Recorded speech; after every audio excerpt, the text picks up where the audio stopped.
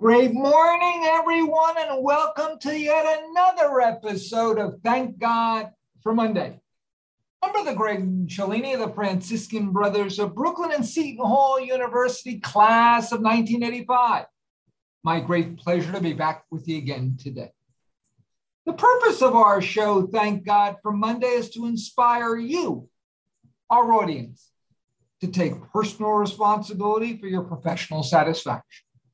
We want to provide you hope, healing, and peace in these unprecedented, turbulent, uncertain times. Motivate you to search deep inside yourself in the quest for fulfillment. Listeners, it's really up to you as to how you utilize the information we provide today. Take full accountability for the decisions you make and the resulting outcomes. One of the goals of our show, Thank God for Monday, is to introduce role models of people who take very bold steps in their work lives. This is a very special time, the start of summer. Summer is supposed to be a time of relaxation. However, there is nothing which can intrude our relaxation like a jerk at work.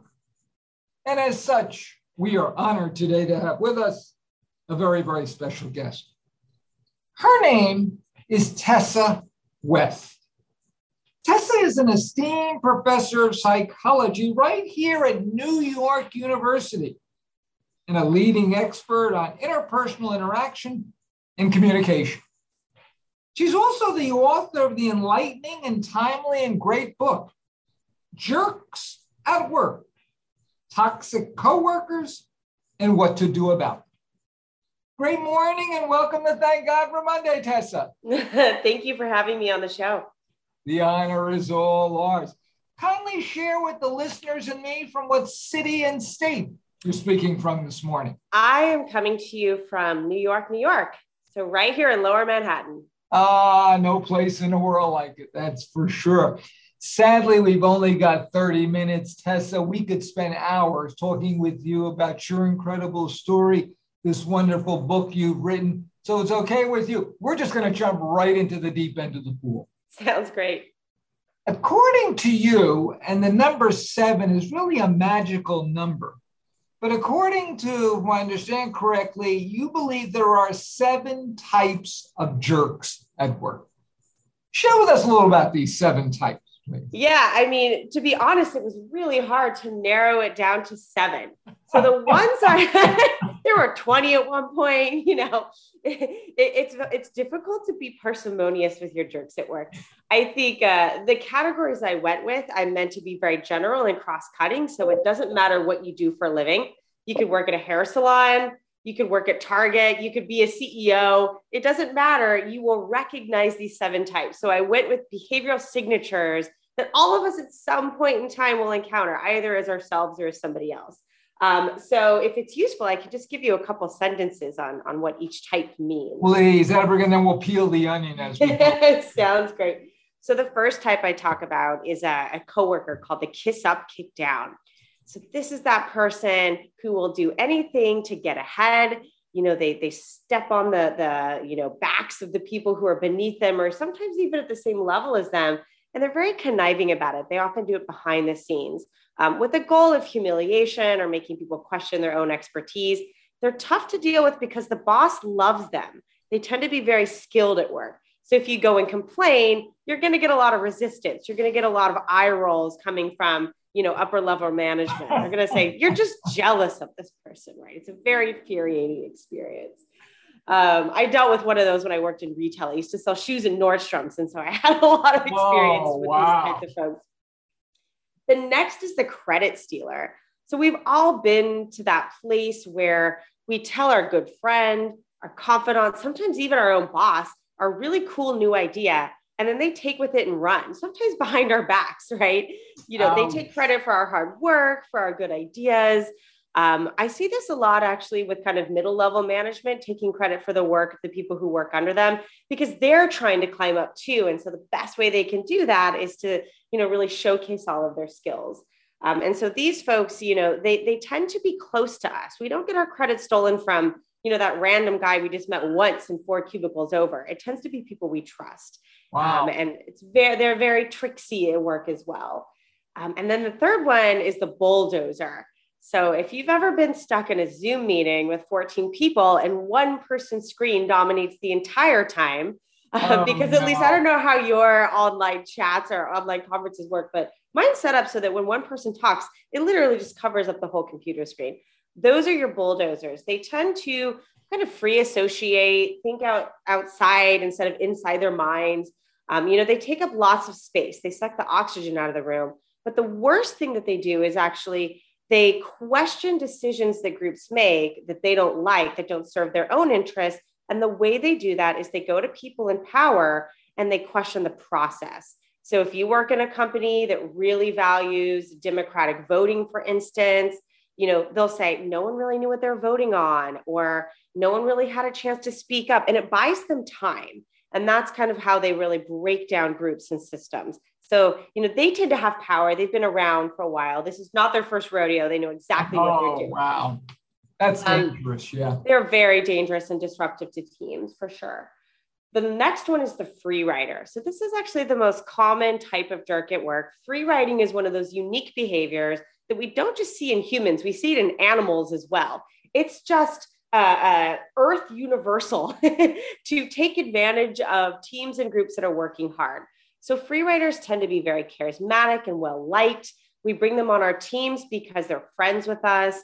They can really do the veneer of work, but their real skill is in really spreading out the responsibilities evenly among team members so that no one person, really can feel the burn of being, on the target end of a free rider. They're like sleuths at work because they will find the teams that are conscientious, that are, hardworking, that get along. And those are the teams they take advantage. And the teams that managers say, you guys are fine. I don't actually need to, go in and make sure everything's okay because they trust them. So those people can be very difficult to work with as well.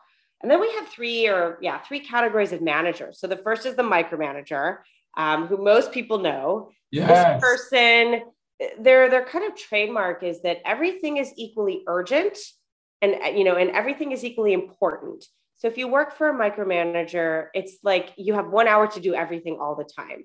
There's not like a kind of, ebb and flow of the workplace. It's always in a hurry, always super urgent. And they're really bad at seeing kind of the forest through the trees. So you never really see how all of your work comes together to form some kind of larger goal. The irony is you work the hardest, but you get the least done when you have one of these folks. Ooh. Yeah, it's rough. And then we have the neglectful boss, who ironically is also a bit of a micromanager. So this person disappears, for time on end. Sometimes it's because they're being micromanaged. Sometimes it's because they don't have expertise or they're just bad at their own time management. They disappear, they freak out, they panic when they don't know what's going on. So they show up at the 11th hour and then they micromanage to sort of reduce their own anxiety, to feel like they're in control again. So you will go weeks, sometimes months without seeing your boss. It's hours before the deadline. And here they are to show up and to tell you to redo everything. Oh. Sometimes they follow through, but most of the time they don't, because it's just the telling you part that relieves their anxiety, makes them feel in control, and then they disappear again. So you have sort of like the neglectful boss and micromanager are two sides of the same coin. And then the last type is the gaslighter. So this is the one person who I think kind of fits more into the clinical domain of psychology. They're dishonest, but it's really very formulaic. They lie with the intent of deceiving on a huge scale, right? So they're trying to create an alternative reality for you to buy into. Often this is because they're actually pretty isolated at work. They don't have a lot of status with their own peers or even with their own leaders. And so in order to get people to stay with them, they create this alternative reality that those people would not be able to work here if it wasn't for them. They're the ones keeping them here. They're the ones, really lifting them up. Either that or they're trying to cover up some kind of massive lie or dishonesty, cheating or something like that. Oh. Yeah. But it's the trick there is that they socially isolate you. So that's how you know you have a gaslighter, is they cut you off from other people who could then serve to kind of fact check their behavior. Oh. So those are the 7 types of jerks at work. Wow. Thank you so much for that enlightening information. So that's quite an array of jerks. That is for sure. Now, maybe this is an unfair question, Tessa. I'm going to ask it anyhow. What drives their bad behavior? Or there's some different things that drive some of these different jerks, or kind of is it all one thing that drives all this behavior? That's a great question. And as a social psychologist, I tend to kind of throw together the combination of whatever predispositions we have, right? So I think all of us could potentially be a jerk at work if you just bring those, negative traits out of us. So we all have either this tendency to be really competitive, really controlling, maybe even, shut down and be really hands off if we're really stressed. So you take sort of whatever those worst case scenario versions of our own traits are, you put them in situations that allow them to thrive. And there you have a jerk at work. So I think it's really critical that we don't just kind of blame jerks at work on bad apples, bad people, toxic individuals. That's not really the case most of the time. I mean, with, of course, important exceptions. Most of the time you have a workplace that either encourages this stuff inadvertently. You look at the people who are in the C-suite and they all got there by kissing up and kicking down, or they just turn the other cheek and think, I don't need to hear about this. Just get your work done. All I care about is the financial bottom line. I don't need to hear all this petty little nonsense about credit stealing and free riding and, bulldozing, whatever. Just tell me, like the financial kind of endpoint. And so these kinds of workplaces are breeding grounds for jerks at work. So if you want to detect one, half the battle is actually looking at the workplace and thinking, what about this place makes it fertile breeding ground for jerks at work? What types of jerks are most likely to thrive in this particular environment? Did I hear you correctly that actually some organizations, the reward systems or the systems itself or themselves are causing this behavior, encouraging this behavior? Are people getting rewarded for bad behavior? Yeah. And I would say that what is bad is very much in the eye of the beholder. So if you think, for example, about a law firm where only one or two people are going to make partner, that's an inherently zero-sum environment. That is going to encourage kiss up, kick down behavior because it's forcing everyone to see everybody else's competition. And so to the extent that they don't kind of subvert that with different practices that are more collaborative or punish kissing up and kicking down, or even detecting it. So if bosses hand over communication to certain employees, they're no longer talking to everyone on their team. There's a kiss up, kick downer who's doing that job. That person will go undetected. Or bosses who are like very closed off and have this sort of vibe of don't come and complain to me unless it's a real problem. Those managers never hear about these low-level complaints because they're not so-called HR worthy. They don't rise to the level of anyone sort of officially complaining, filing a form or anything like that. It's the low-level stuff that tends to actually get worse over time because it accumulates. It's sort of like not eating well and 40 years later you have a heart attack. It's a little bit like that. But yeah, I do think there's a lot of workplaces that inadvertently encourage this kind of stuff. Wow, that's amazing, certainly. Now, you've done a great job, Tessa, sharing how behaviors of these 7 jerks kind of show up, if you will. Did you want to peel the onion maybe on 1 or 2 of these jerks and talk a little bit more about how these behaviors may show up? Sure. I think, I've probably had the most recent experience with a bulldozer. So that's kind of an interesting one because when we think of a bulldozer, we think of someone who just talks over people. But if you have one of these people on your team, what you'll find is that every time you're tasked with making an important decision. So at NYU, we're always trying to hire. We've had a lot of retirements lately, trying to build our department back up. You know how difficult this thing is. And every hire is really high stakes because people kind of stay there for life. These decisions are really big decisions. We've had people on our teams who are just shutting down hires, and we're not actually seeing how it's happening in the moment because it's very much behind the scenes. So for instance, someone will go to the chair or to the dean and complain about the process that the group engaged in. I was in one meeting where someone complained that people felt they didn't have a chance to speak up, or it wasn't really clear that we were actually voting on a candidate. And I knew this was going to happen. I could kind of foresee it happening. And this person took advantage of a leader who was very conflict averse. So kind of one thing that's interesting about bulldozers is they really thrive in environments where the boss who's in charge of them and the rest of the team is hands off because they don't want to have to pick a side. It's either the bulldozer or everybody else. And so with that conflict aversion or that tendency just to hand the decision back to the team, it's very easy to kind of just walk all over someone. You become what's called a toxic protege. The person under you is toxic to everyone around them. And so the only way we could really beat this person is we saw the behavior coming. We kept impeccable records during the meeting. We recorded it. We used Qualtrics for votes where it was very clearly written out exactly who said what and what the vote was on, just to really fact check this person after the fact. But you really have to have some pretty amazing foresight to kind of see this coming. Most groups trust each other enough where they don't actually take notes. They don't write it down. It's like very free form, especially in academia, where we never write anything down until it's a very late in the process. So that one I felt a little blindsided by the first time it happened to me. But, the good news is if you build certain processes in place and you also get a coalition of other people who are in the room, it doesn't just become you versus the bulldozer. It becomes 4 of you versus the bulldozer. And then the manager or the leader is kind of forced to pick sides. They tend to go with the majority because they are conflict averse. They don't want to fight with 4 people. They would rather fight with 1. But it was a really interesting, sort of Game of Thrones-y thing that I saw playing out in what it could otherwise be a very mundane faculty meeting experience. Wow, that is just amazing. So these are great strategies that you just shared with this kind of jerk.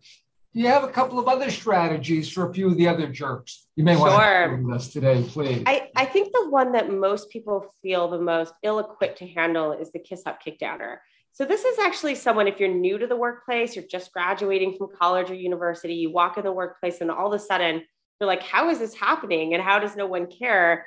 The first time I encountered one of these folks, they were very good at reading the room. So they could walk into a room full of managers or leaders. So this is what I was selling shoes in Nordstrom. So they could tell who the buyer was, who the store manager was. They could go to these like big events and figure out who had power and really work the room. They would find similarities with people in power. I would see them laughing in the corner with someone. And I knew I was in trouble. There's no one would listen to me. This person had all these connections and, he was a great shoe salesperson. He upsold everybody.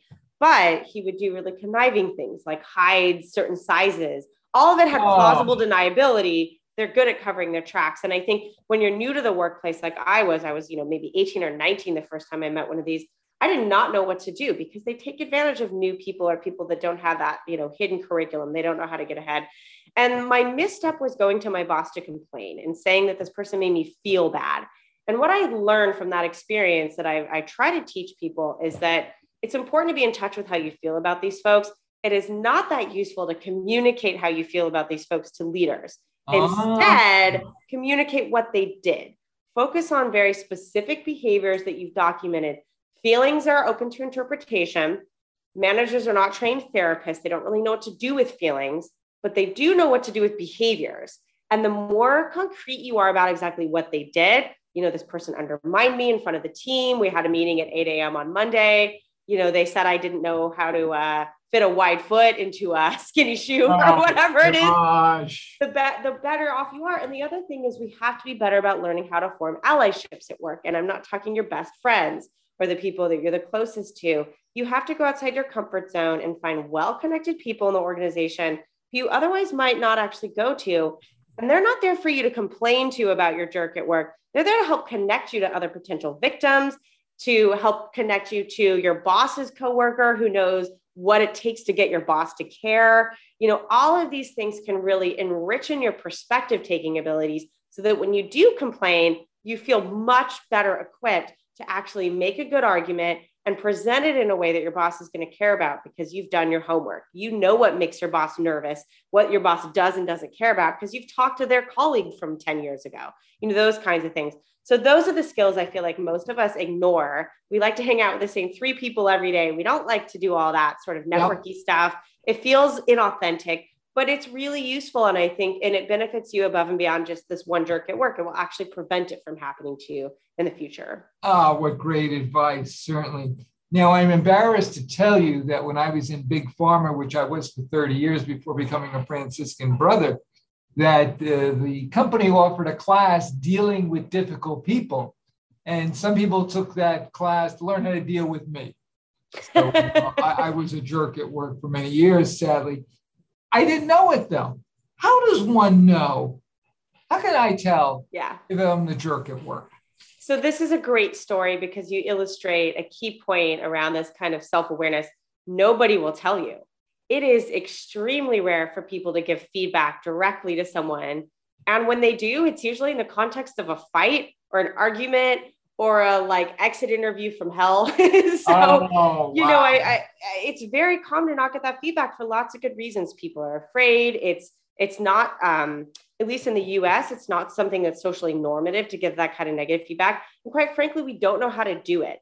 And so the best way to actually learn this type of thing is by asking for feedback in a very structured and systematic way. You don't want to ask people what they think of you. You want to avoid broad generalizations as much as possible. And kind of like the advice I gave with the kiss up, kick down, you want to ask specific questions about your behavior. So for instance, if you think you might be a micromanager or you feel that you're micromanaging someone, ask specific questions about turnaround time, level of detail. Did it give you too much feedback, not enough feedback? Are we focusing on your goals? Do you feel like there's a path forward for you? Or if you're a bulldozer, did you feel like you had a chance to speak up in that meeting? Do you think others had a chance to speak up in that meeting?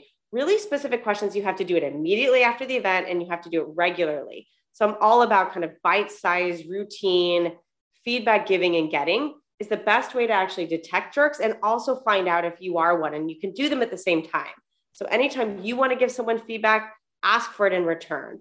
I'm not a huge fan of like 360 feedback, quarterly performance reviews. Okay. They're that useful. They're big, they're vague. 360 tends to be anchored on the most recent event that people saw when they're filling it out. So it's called 360, and it's quarterly, but it's really in the last 24 hours. What have you done that I can remember, that I can jot down, right? Sure. And our memory sucks. So, I think and the other thing is the minute you make feedback formal, the minute it becomes a Qualtrics form that you have to hit send on or HR soliciting it, it's no longer honest. People lie because there's too much of a social cost. It needs to be informal, needs to be face-to-face. It can't feel high stakes. It can't feel like you're going to get fired if you say the wrong thing. I'm all about just sort of practicing that pretty regularly so that it defangs the whole thing. Otherwise, you're never going to find out. Or maybe you will accidentally, but most of us can go years without finding out. Yeah, that's what happened to me, Sally. Time, unfortunately, Tessa, believe it or not, is getting a bit short. I still have a couple of important questions to ask you. Is there a time where you had to deal with a jerk at work? And do you want to share a little bit about that, please? Oh, sure. I mean, I've dealt with a lot of jerks. I think kind of the most interesting jerks that I've dealt with are the ones that had like zero self-awareness over the fact that they were jerks. So I dealt with one person who he didn't have the veneer of a jerk. He was very well liked. Everyone on the team thought he was fun. At conferences, he would, be the one to stand up and introduce everybody. But he was a free writer. So what he would do in meetings is he would talk about work, but then behind the scenes, he would delegate the actual hard stuff to, the newest people in the organization that were like there for 5 minutes, right? And the only reason why we were able to detect this went on for years, right? And then they would do the work, they would report back to him. They thought it was their job to do his work and report back to him. He would then publicly talk about the work. So the minute you're sort of discussing the work out loud, it sticks to you. Right. And this is important for credit stealing as well. And the only reason we found out about this was because we went from a team of 10 to about a team of 4. And he could no longer free ride because now he's divvying up his work between 4 people. Before it was 10. Then we really felt the burn. And so the lesson there is not all jerks at work come across as, mean people or rude or they cut you off. He was wonderful. He was fun. He knew all the best gossip. He could get us into the New York restaurants nobody else could. Oh my connected. Goodness. And we had a hard time letting him go because of all this stuff. But he just refused to actually do stuff. He just wanted to talk about stuff. And I think, for us, the reason why he got away with it was partly our fault. We sort of implicitly knew it and let it happen. And I think it's all about at the beginning of projects, asking people what work they agreed to do, what work they didn't agree to do. And then you can really figure out whether this kind of free riding is going on. But I like that story because we missed him and we really liked him, but he really didn't do anything. He was very lazy. Oh, that is really, really something. I'm a big fan of the adage that people don't leave organizations. They really leave bosses. Yeah. And I would imagine that sometimes, as we've alluded this morning, the boss can be a jerk. How do you know when it's time to throw in the towel with a jerk boss? This is such a good question. And I want to write my next book on this. How do you leave? When do you leave? I think, okay, so there's a couple of things. One, if you've tried these techniques of approaching them, having healthy conflict, and they're not motivated to change, it's the same as a marriage. If you go to a marital therapist and they find out you have no motivation to change, you are not in a growth mindset at all, that's a huge red flag.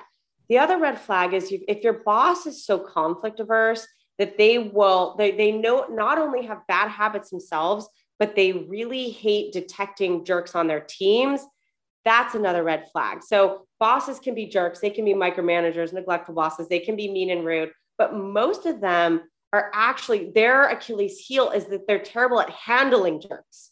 They are not good at detecting and treating early the jerks on their team. So I think, you combine this lack of motivation with this sort of like hands-off approach to dealing with conflict and difficulty, you're in a rough spot. It's really hard to kind of get past those things. But, I would say give your boss the benefit of the doubt at first. Most of the bad behaviors they're doing are harmful to them too. So they could actually use a little bit of improvement, but it's all about the presentation. It's all about the approach. Wow, that's great advice. Thanks so much. We've really saved the most important question, Tessa, for last. Where can people learn more about how to deal with jerks at work? Where can they purchase this incredible book, Jerks at Work, that you've written?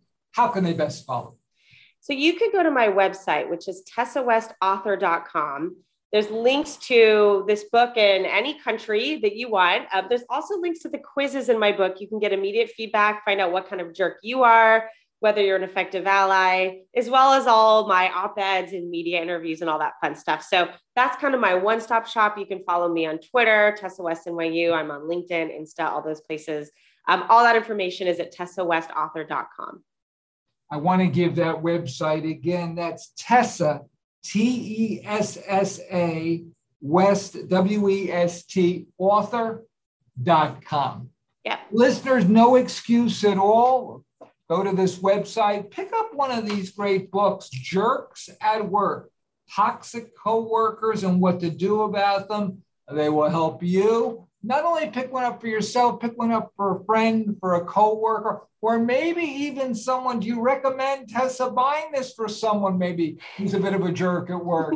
It's the new glitter bomb of the workplace. Stick it in your boss's office with a couple Post-it notes. Read this passage here. Absolutely wonderful. But certainly, continuing forward in 2022, we want to make the workplace a better place. We need now more than ever collaboration, not confrontation. So if we're working with jerks or if we're the jerk, we need to change behavior, whether it's ours or others. This book, The Great Things on Tessa's website, will go a long way in really helping to improve the workplace. Tessa West, author of this great book, Jerks at Work, Toxic Coworkers and What to Do About Them. We can't thank you enough for gracing us today on Thank God for Monday. We've been enlightened. We've been inspired, certainly. We're on the air now 15 years. We've never done a show about this topic. And I must say, this is the first book I've ever seen on this. So you've really, really broken some wonderful ground here. So thanks for all your incredible work and certainly all the best in your continued teaching at NYU and all this other great things that you're doing. Thank you. Listeners, after you buy this great book and follow Tessa, don't forget about our social media. We're now on Facebook, Twitter, LinkedIn, now even TikTok and the other places as well, Instagram. Follow us, give us suggestions for guests, questions, comments, concerns. Indeed, we love to hear from you. Listeners, sadly, once again, we're out of time. Greg's saying our hope and prayer is that when you wake up on Monday morning, just like Tessa West does, you'll say, thank God for Monday. We will see you next week for another issue, an episode of Thank God for Monday. In the meantime, have a very, very blessed week, and we'll see you next week on Thank God for Monday. Have a great one, everyone.